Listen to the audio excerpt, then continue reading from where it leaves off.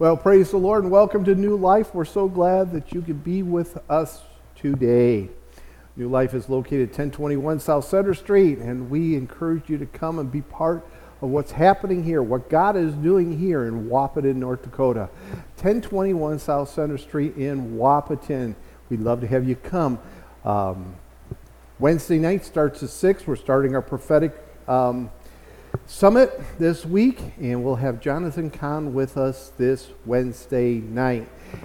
You'll not want to miss it. 6 o'clock this Wednesday, and then Sundays, of course, always start at 9 o'clock for Sunday school, 10 o'clock for church. But I'm glad you can join us today. Anyway, I am continuing on in our series as we work through 1 Timothy. And it was really 1 Timothy, we've been learning about the whole theme of 1 Timothy has been conduct, hasn't it been?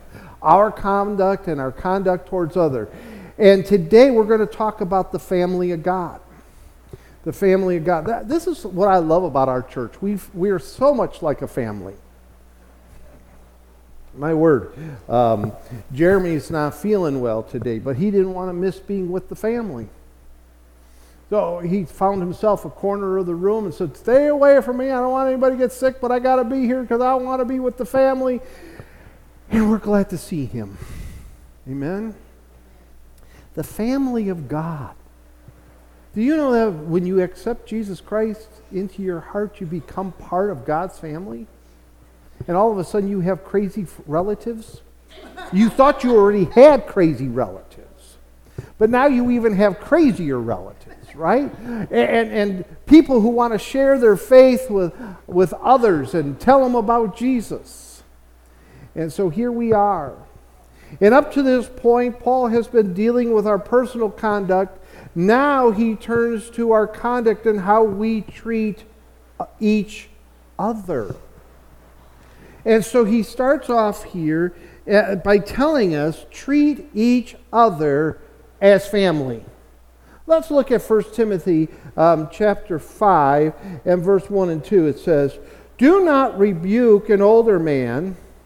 See, you never hear me rebuking Hal. Right? We call him Grandpa. I tease him. Treat him just like a guy. Right? "Do not rebuke an older man, but exhort him as a father." So that's why we call him Grandpa. Right? He's the only grandpa in the room right now. When Alvin is here, then we have two grandpas in the room. Right? "Do not rebuke an older man, but exhort him as a father. Younger men as brothers. Older women..." Oh, I'm sorry, I had to use... It's in the Bible here. "Older women as mothers." Aren't you glad I didn't say old lady? "Older women as mothers." Oh, I'm getting myself in trouble. "And younger women as sisters with all purity." Oh, did you see that part? With all purity. Let's pray. Lord, I just thank you. I praise you, Lord, for your word today. I thank you, Lord, what we've been learning as we've gone through 1 Timothy, Lord. That our conduct is one of the ways we witness to others about you, Jesus. They can tell we are Christians by our love. You told us that a long time ago. They would know us by our love for each other. But Lord, it's our conduct that will allow people to see you in our lives. Help us to be more like you, Jesus. And I thank you for this word today. And I thank you, Lord, for your anointing. And Lord, help me to stay behind the cross so that all they can see is you, Jesus, and hear the words that you would have me to say. I praise you, Lord, for your anointing. Thank you for each one here and all those who are watching over in our virtual church. We praise you in Jesus' name. Amen. Went to my son's football game the other day. It was okay. We enjoyed it. We enjoyed watching him make some tackles. And it was kind of a fun day. But all of a sudden, we had primed place picked out. 50-yard line. So we could see the whole field. Isn't that where we want to be, Hal? Right on the 50-yard line. You know, I paid for those seats. No, I didn't. I just brought my chair there and plopped them there. All of a sudden, and I thought this was going to be good because the people next to us, they were sitting in chairs too. Great. Until her friends came along. Blunk, blunk, blunk, blunk, blunk. Hey, how you doing, friends? And she stands up, and they walk out so we can't see half the field. And one of her friends, he's as big and tall and round as an oak tree. Trying to watch the action. Finally, I had to stand up. And now this wasn't right, Hal, the way I handled it, but all of a sudden my father came out of me. My father was a great guy, but he had ways of, and people loved him even though he was blunt. I couldn't believe it. My father actually came out of me.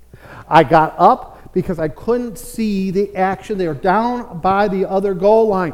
I just want to see if they're, they're behind. They're trying to catch up. I just want to see them score, and I can't see around the guy. And every time I get my head in a position I can see around him, he moves right into that play. Yeah, Mary knows what I'm talking about. She's gone down to watch the Twins and the Vikings before, and it happens. Somebody will wear one of those big stupid hats, and you just can't see around them. Why did I spend all this money on tickets when I can't see the game? I could have stayed home for this. So I got up. I walked. My wife's going, no. And I walk over in front of him and stand in front of him. I didn't have to do that, but I told you my father came out of me. And then I looked at him and said, oh, I'm sorry. I'm just trying to see my kid play. And he's rooting for the other team. He's on the wrong sideline. He should have been on the other side. And my father came out of me. And Judy, I'll tell you what, I was shocked. Why do our parents sometimes come out of us? I'm just glad when your mom comes out of you because she was the sweetest thing in the whole wide world. But it just shocked me, and I'm going home with Lorraine. I said, I can't believe I did that. My father came out of me. But what we're talking about here is how we treat others, how we treat each other in the church, and that our Jesus should be the one coming out of us. Right? But we do those things. Have you? You guys never done that, right? You've never shocked yourself all of a sudden. I'm never going to act the way my dad is. And all of a sudden your dad comes out of you, and where did that come from? I said I would never do that. And he comes out anyway, right? And we just are shocked by it. Now, my father was a great guy, but he was kind of blunt like that. And I'm going, oh my word. And you know what people really appreciate? He was one of the favorite people at church. He was. Hey, Irv, how you doing? Irv, come on over. Hey, come over to the house for dinner. Be blunt as you want. We don't care. I don't understand it, but that's how it was. They loved him. So did I. But how are we supposed to treat each other? Verse 1 and 2 talks about how are we supposed to treat older men? Right? You know the problem we're having today? We don't treat men very well.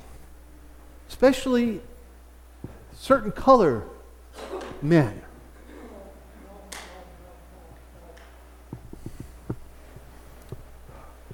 I got my dander up because of the news. Because they talk about everything else, but they don't talk about the epidemic that's happening among men.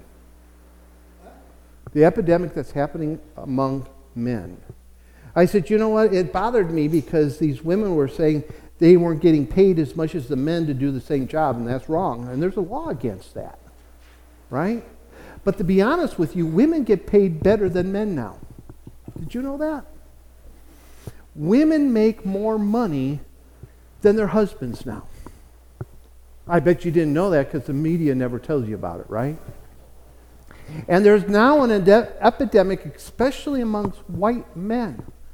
White men are committing suicide at an alarming rate. because of hopelessness. It's happening amongst the black men too, but it's happening at a higher amount among white men, because white men are being told, you're the problem. I don't know. I never owned slaves. You guys never owned slaves, did you? No.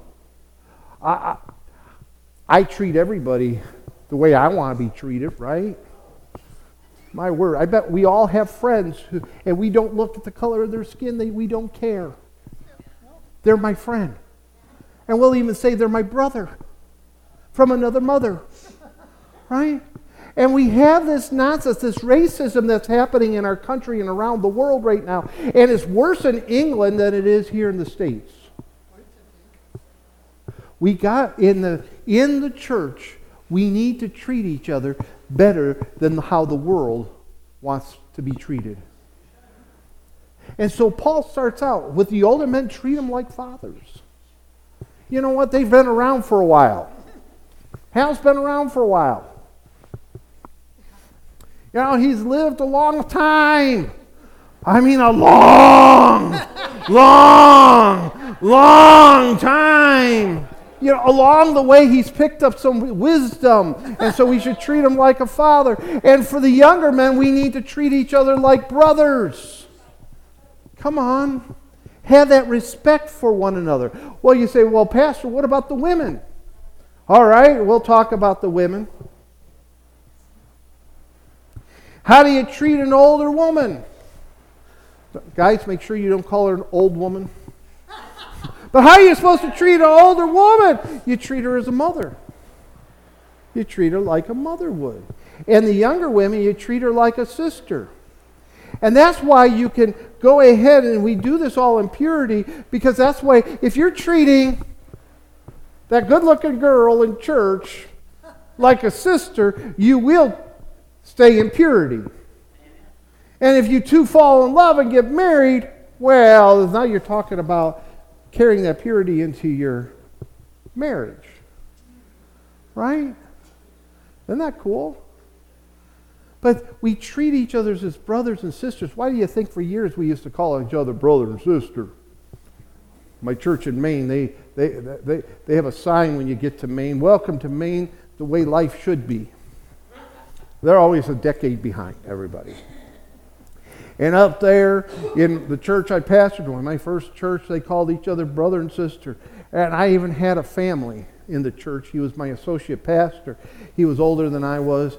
And Russell and Geraldine were a loving couple. But you go over to their house and you would hear Geraldine say, Brother Archer! That was her last name. Brother Archer! They called each other. What is it, Sister Archer? They would call themselves brother and sister, and they were a married couple. Well, that was just Maine. You know, didn't bother me none. They wanted to call themselves Brother Archer and Sister Archer. That was fine with me. You know? But they carried that over to that. And you know, in the old days, they did those kind of things. By the way, there's another sign when you get to Maine. Welcome to Maine, now go home. By the way, that's not for everybody. That's just for the folks from Massachusetts.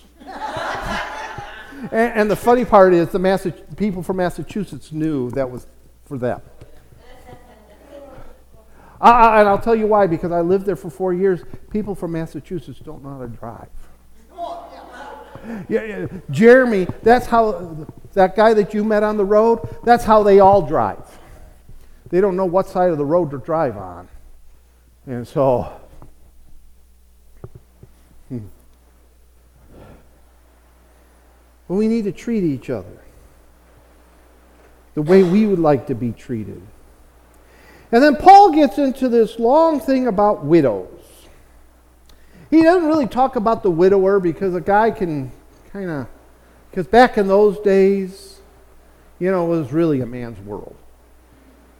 And so if you were a widower, you were still going to be able to do things for yourself. But widows had a harder time back then. They didn't have the opportunity you women have today. You know, remember that advertisement, "You've come a long way, baby"? we really have come a long way from the first century. And he goes into, well, let's look here. Honor widows, he starts out with. Verse 3. Honor widows who are really widows. But if any widow has children or grandchildren, let them first learn how to show piety at home and to repay their parents, for this is good and acceptable before God. Now she who is really a widow and left alone trusts in God and continues in supplications and prayers night and day. But she who lives in pleasure is dead while she lives. And these things command that they may be blameless. Paul breaks it down to these things.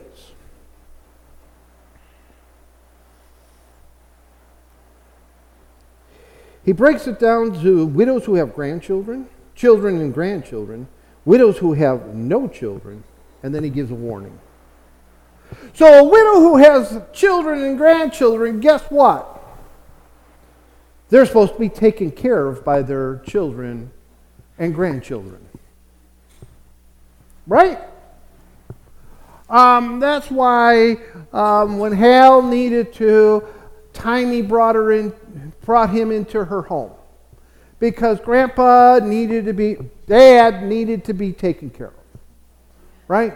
So he didn't have to live out in a tent in the front yard and have the snow fall on his head. No.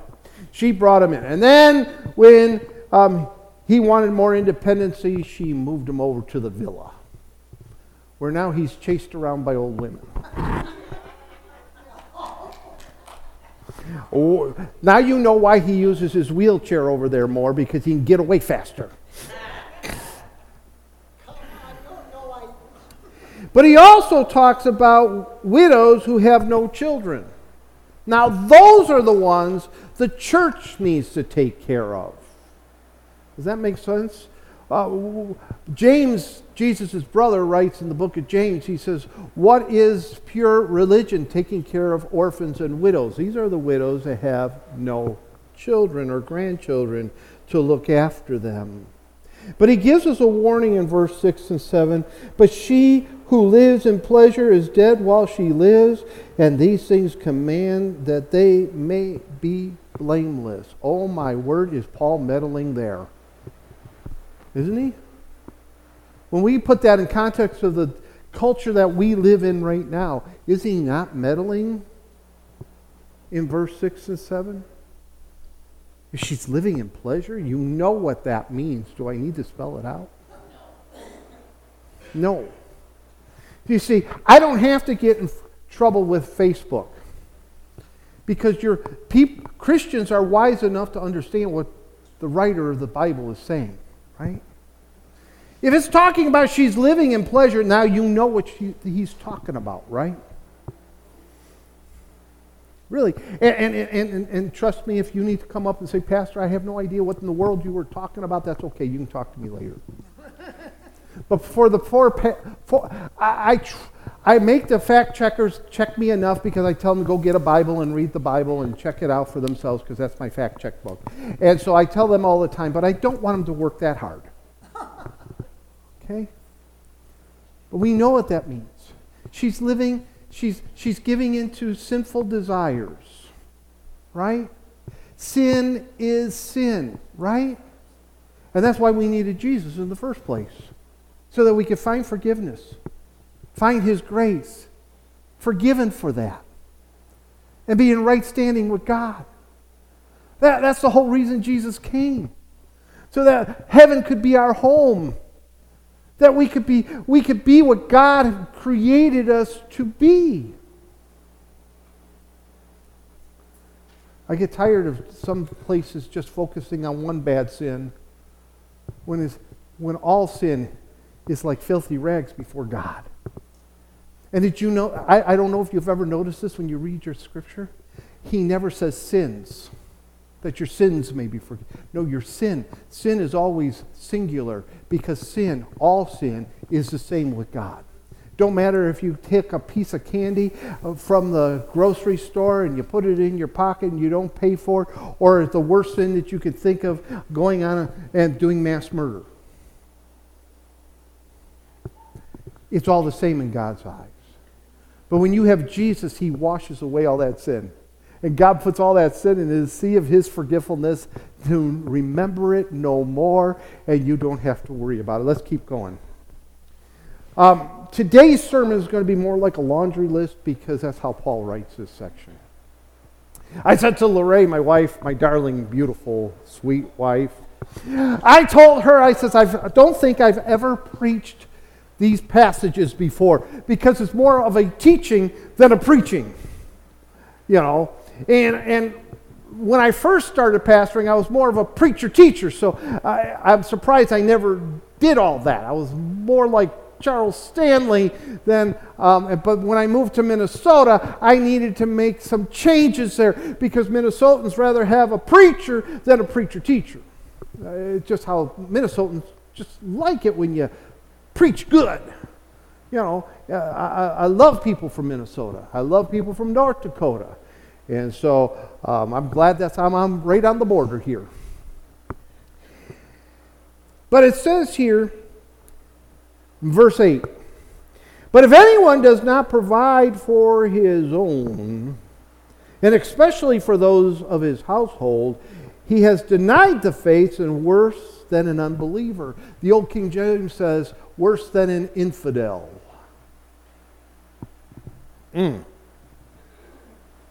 That means unbeliever. So now when Ahmed says, hello, infidels, you now know what he's talking about. He's really saying, hello, unbelievers. I can't help myself. I enjoy Ahmed. Did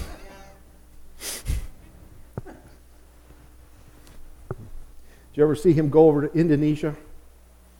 Indonesia, he wasn't allowed to be on stage. Did you know that?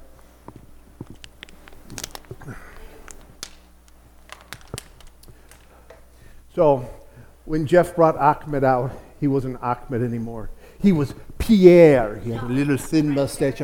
Pierre, Ahmed's Parisian cousin. And the crowd went nuts.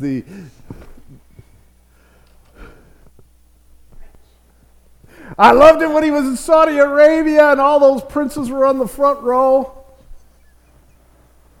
And Ahmed looked at all the princes and said, Jeff, Osama lied to me.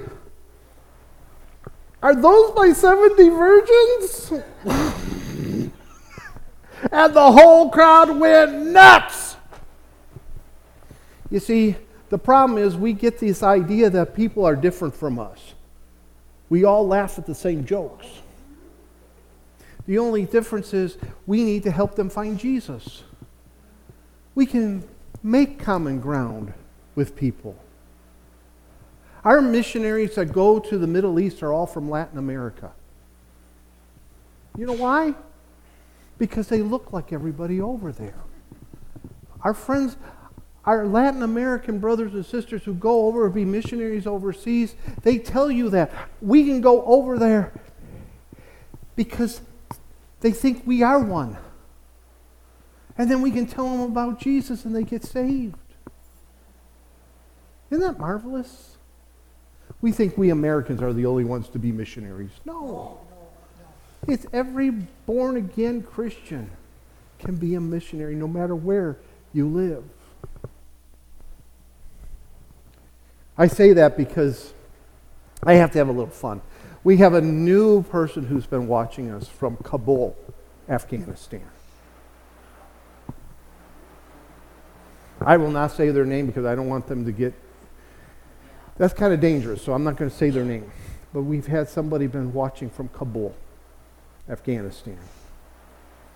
We got people in the Philippines and Kenya, Canada, and even Florida. That's my little joke. It's dry, I know.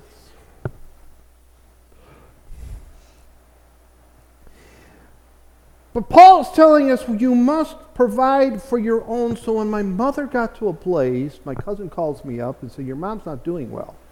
We don't know what to do with her. I said, put her on a plane and send her up here with her stuff. So she moved up here. We put her over at a nice apartment in Breckenridge. And then we were able to take care of Mom until she died. And she ended up over at the villa. And she ended up at the memory loss unit at the villa. And she just enjoyed life being here with all of us. But the Bible said that was our duty. Right? I suppose I'm going to be here for another, at least, I'll see the 100th anniversary of our church at least. Hopefully a lot longer than that, because we're now here for Judy. I've just resigned to the bishop wanted me to move to another church in the region, and I promised to pray about it, and I called him up and said no. None of our former bishops would have been surprised by me saying no. But we're here because I don't feel like I've been released from the call for being here. But the other reason is that if I did go anywhere else, we would have to pack up Judy in the back of the U-Haul.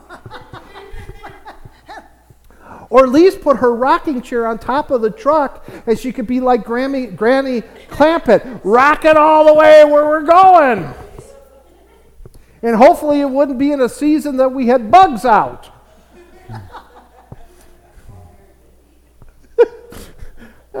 I couldn't do that to her. Granny sitting in that rocking chair going across from Tennessee all the way to California. That was just crazy.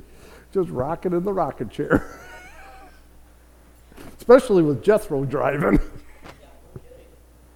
But here, this is a fact for all children. Let me tell you something. That we have to take care of our parents when they get older. And it's honoring.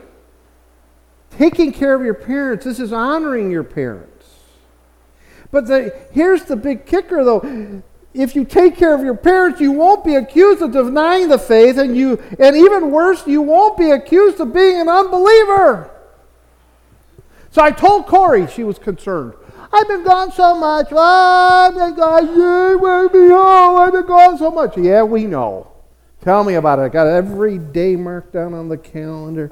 I've been deducting your pay for every day. No, I have not done that to her. She still works and does and everything, even when she's up at the farm. And I said, you're going to like this message because nobody can blame you for being gone because you're doing exactly what the Bible tells you you're supposed to be doing.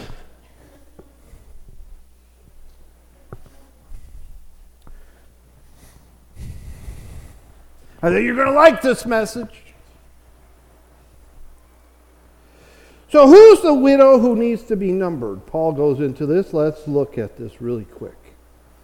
Just like Social Security, there is a retirement age. You wondered where FDR got the idea of having a retirement age. It was right from here. And it's not the same age that we get to retire now. Our retirement for Social Security is 67. It went up from 65 to 67, and now they're proposing maybe to move it up to 70. They won't affect me, but they'll affect the youngers. What does it say here? Verse 9. Do not let a widow under 60 years old be taken into the number, and not unless she has been the wife of one man. That's really talking about one man at a time. Because she might have been widowed when she was younger, got remarried, and now she's 60 years old and she's a widow. And she has no children or grandchildren to care for her. Okay? That's what Paul's telling you there. And so, just like back then, you had to have a retirement age. You had to be 60. And I see folks going, yeah, that makes sense to me. Yeah, take care of those widows who are going through their second teenage years. No, that's what they say now. Your 60s are now your second teenage years. I don't know. I guess that's when you're spending all your children's inheritance. Verse 10 says she's got to have a resume. She has to have a resume to be counted among the widows. Look, it says that. Wife of one man, verse 9, well reparted for good works, if she has brought up children, if she has lodged strangers, if she has washed the saints' feet, if she has relieved the afflicted, if she has diligently followed every good work. Does that not sound like a resume to you? Did to me when I saw it. Boy, oh boy, you mean... See, and then they say that women don't have ministry in the church. Some guys do. They got to be totally silent. They have nothing to do. Only the men. No, I just see a whole list there of things women are doing. Washing the saints' feet, taking in strangers, being hospitable, all those things. When Doris was alive, what was her main job here at New Life? Especially after she gave up being treasurer. She was our hospitality person. Everybody that came in, you couldn't help but meet Doris. Everybody who came in couldn't help but get questions. You guys came in, and the first thing she would say, well, hello to you. She'd sit right down next to you and start talking with you, and then ask you, what kind of car do you drive? I don't know what that ever had to do with anything, but she always wanted to know what kind of car you drove. Then she wanted to know, are you a Vikings fan? And do you like my twins? She was, and if you really allowed her to ask these questions, later on she would drop off peanut butter cookies, the greatest cookies that you ever wanted to taste. She made the best peanut butter cookies and chocolate chip cookies. But the thing that we all drooled over, and somebody told me they have the recipe, was her caramel rolls. I miss her caramel rolls. Oh my word, every time we would have something special in the morning, you knew those hot caramel rolls were going to show up. And God let her be with us into her 90s. And then he chose to take her home. We couldn't blame him that he wanted somebody up in heaven making cookies for him, but we miss her.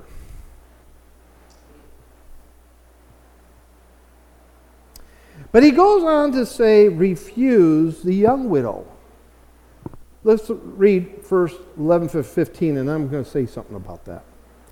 But refuse the younger widow, for when they have begun to grow wanton against Christ, they desire to marry, having condemnation because they have cast off their faith. And besides, they learn to be idle, wandering from house to house, and not only idle, but also gossips and busybodies, saying things which they ought not. We understand that, right?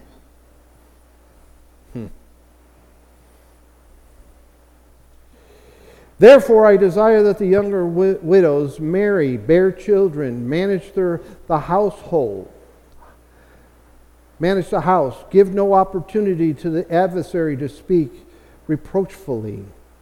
For some have already turned aside after Satan. Wow. Refuse the young widows. This is not meant to be mean. Paul saying this, and us looking at this, is not meant to be mean to the young widow. You know what this really is? This is showing kindness and supporting their life choices.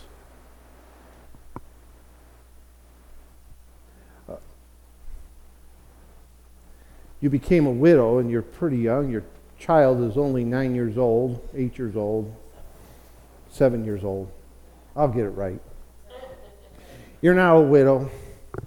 We're going to count you amongst the widows in our church. And because we're counting you amongst the widows, you can't get married again. No, you're just going to have to give your life over to piety and doing good works. What? I can see myself at 60 years old saying, forget it. My mother-in-law says, said to her sister, "Date again? Are you kidding me? I'm not doing that all over again." I'm a happy camper just the way I am. Widowhood, I miss them, but widowhood has been very, very good to me. I can do what I want, when I want, eat what I want, watch what I want, right? But Paul's saying for the younger ones, don't count them amongst the widows. Don't do that to them. Be understanding of them. Encourage them to get married again. Let them have a life. They're young. Let them get married. Take care of their house. Have more babies. Right? Enjoy their youth. See, this is being understanding. These people who say that Paul was so mean and the Bible is so much put women down. No, it's not. This is actually telling women you're free.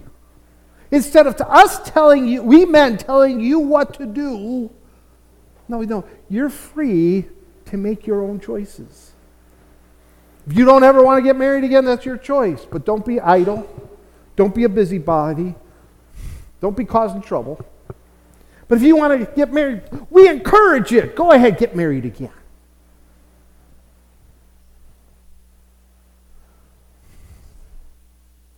So one day she shows up at church with this guy. And her eyes are just filled with stars. And she announces to everybody, "I'm more than Twitter pated. I'm in love." And we can see he looks at her just adoringly. And we say, wow, God has blessed her again. We can't wait to have a wedding. You see, that's actually being kind, supporting her choices. And in the case of the widow in our church, who was no longer a widow, boy, God has really blessed her good. Gave her better. Not that the old one was so, just better. Right? Isn't that God? Isn't that the way He is?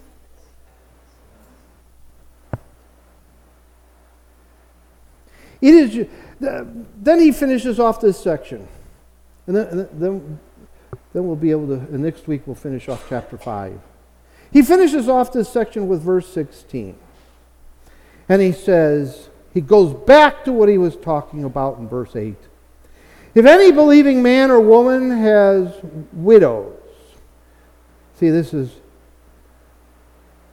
sons and daughters, grandchildren, has widows, let them relieve them, and do not let the church be burdened, that it may relieve those who are really widows, those who don't have anybody to care about them. It is your duty to take care of your aged parents. Don't leave it up to the government or anybody else. They're not going to love your parent like you love them. And then take the time to make good memories with them. I had a widow in my church in Salina, Kansas. Lovely woman. If you looked at her arm over here, she had a tattoo there. They were just numbers. Why? She was born into the wrong race in Germany. And as a little child, that's why it was so small, as a little child, and God preserved her.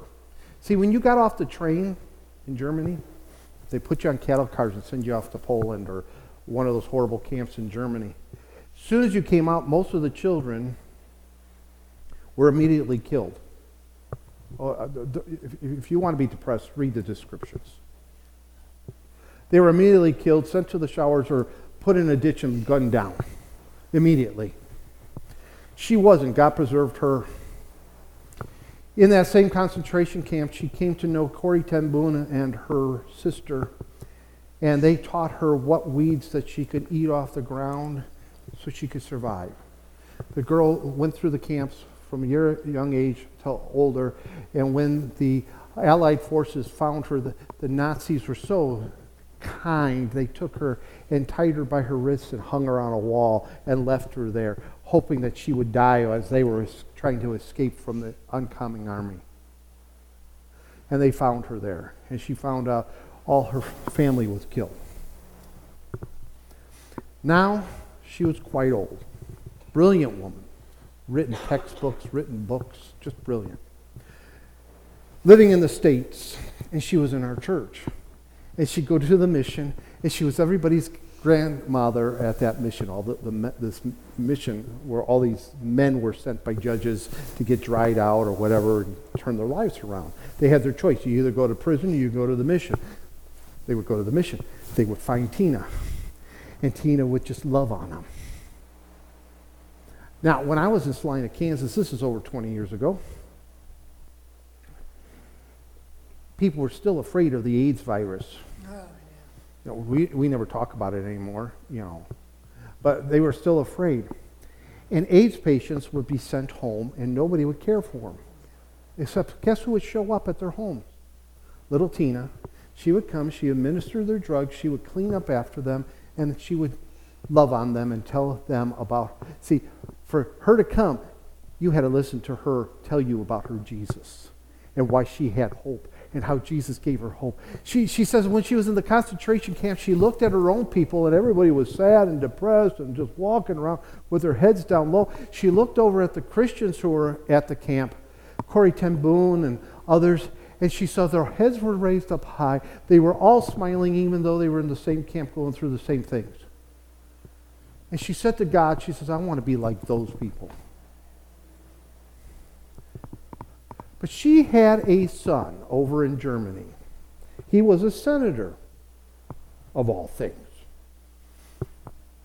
She, because of her past life, she actually had money at one time because God was generous to her.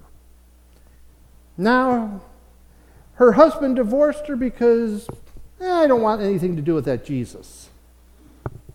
So, okay. But her son, who now has all her money, and her father's money, a senator over there, neglected his mom, wouldn't take care of her. And do you think that any of us cared that he was a mucky-muck somebody in Germany? We had no respect for that son. But you know what? The men of the church did. So when her window broke on her house, it was freezing out, kind of like you're traveling back. It gets cold in Kansas. And we went over there and reglazed her window. We're just going, we couldn't imagine how cold it was inside of her little tiny house that she lived in. Like Kay, our Kay, lived in that little tiny house, same kind of thing. And we reglazed her window.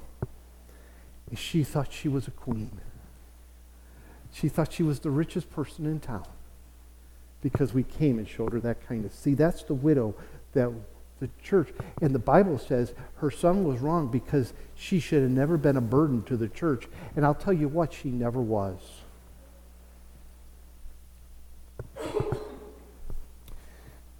I know she's in heaven today. And I can't wait to see her again. And let me tell you one more thing, grandchildren.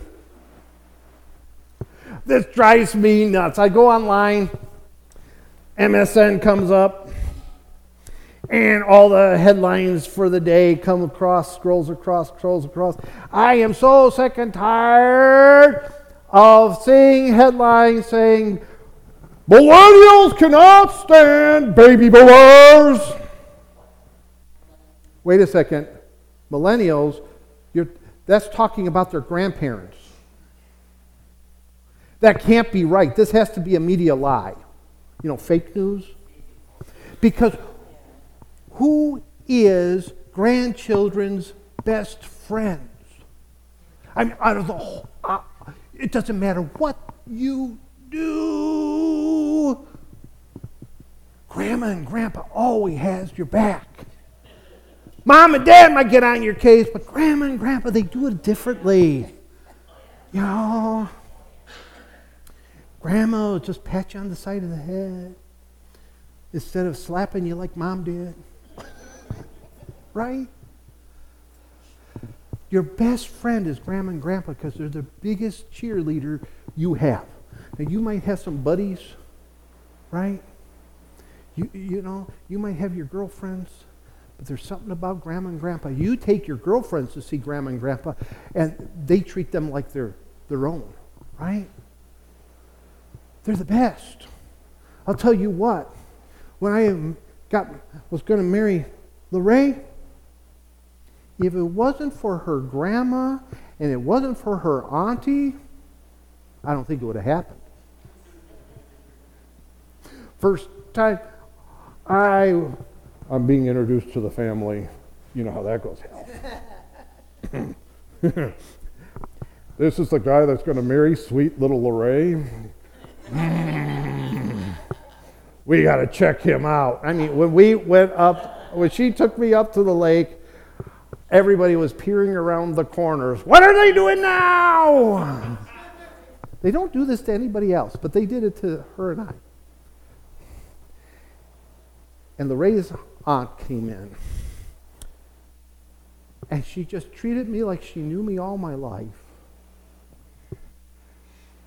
And she was so lovely that after that, I met her aunt. That's when Lorraine's mom said, okay, he can marry her. I'm just teasing you. And then to be taken up to see Grandma. Boy, well, I'll tell you what, immediately she was Grandma. She just was.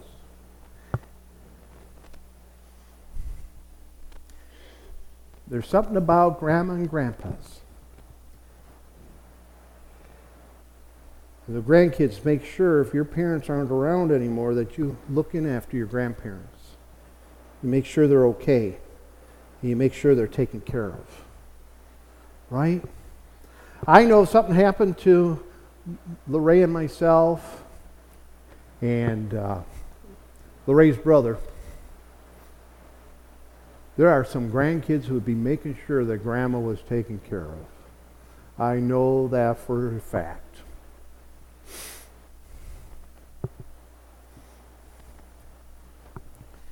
But it's a good thing for us to do, isn't it? And then in our community, in our neighborhood, we have a lot of Grandma and Grandpas in our neighborhood. The neighborhood has changed.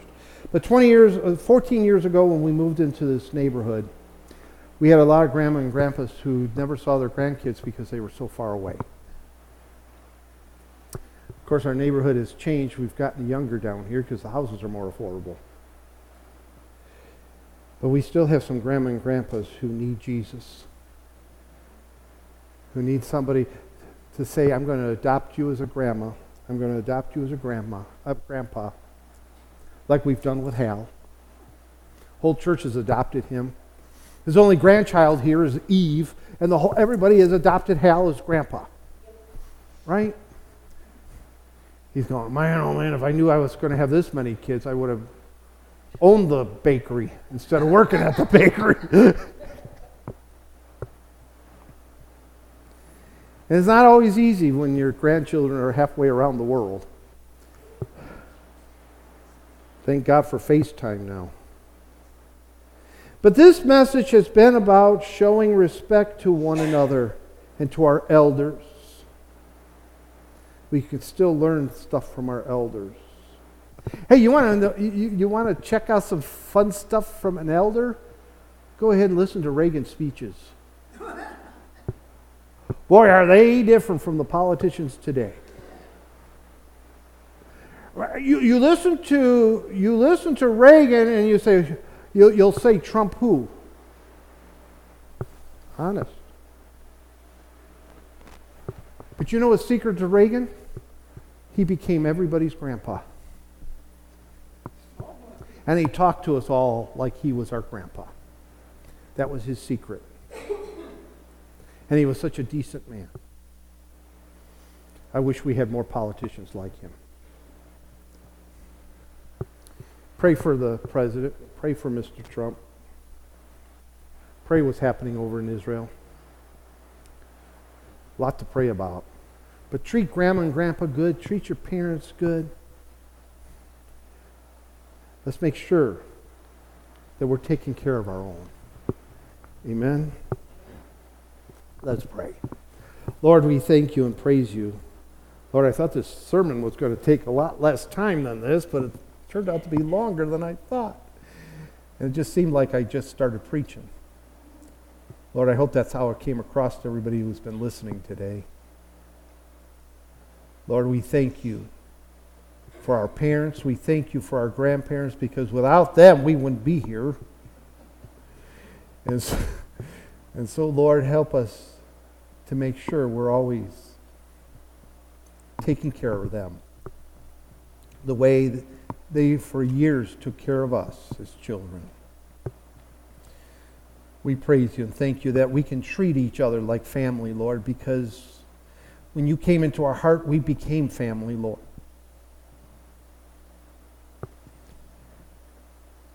We are now adopted as your children, Father, with every right a child would have. So we have the same rights that Jesus does. We thank you for that, Lord. And help us, Lord, to be busy sharing the good news that Jesus saves with others. Because, Lord, each of us here can reach different people, but not all of us can reach the same groups that one of our brothers and sisters can. We just praise you. Thank you. In Jesus' name, amen. We're going to have communion this morning. We put it off till this week. I'm going to let you folks that have been watching go. The way you can have communion with us is come on over. Come on over. If you live in the Wahpeton, Breckenridge area, the tri-state area here, it's easy to get up here from Fairmont or from just across the border in South Dakota. It's even easier to come across the border from Minnesota. We're so easy to find. Come and join us in person. And then you can do these churchy things like communion. And join us for fellowship meals. We're having our anniversary meal on the 22nd of October. We would love to have you join us. We're 95 years old. Come on and join us for our anniversary meal. We'll have a lot of fun. We got a guest speaker. Bishop Alan Hathaway is going to be with us, and we're going to have a great time. Former pastor of New Life. So I'm looking forward to that. But I will see you there next time.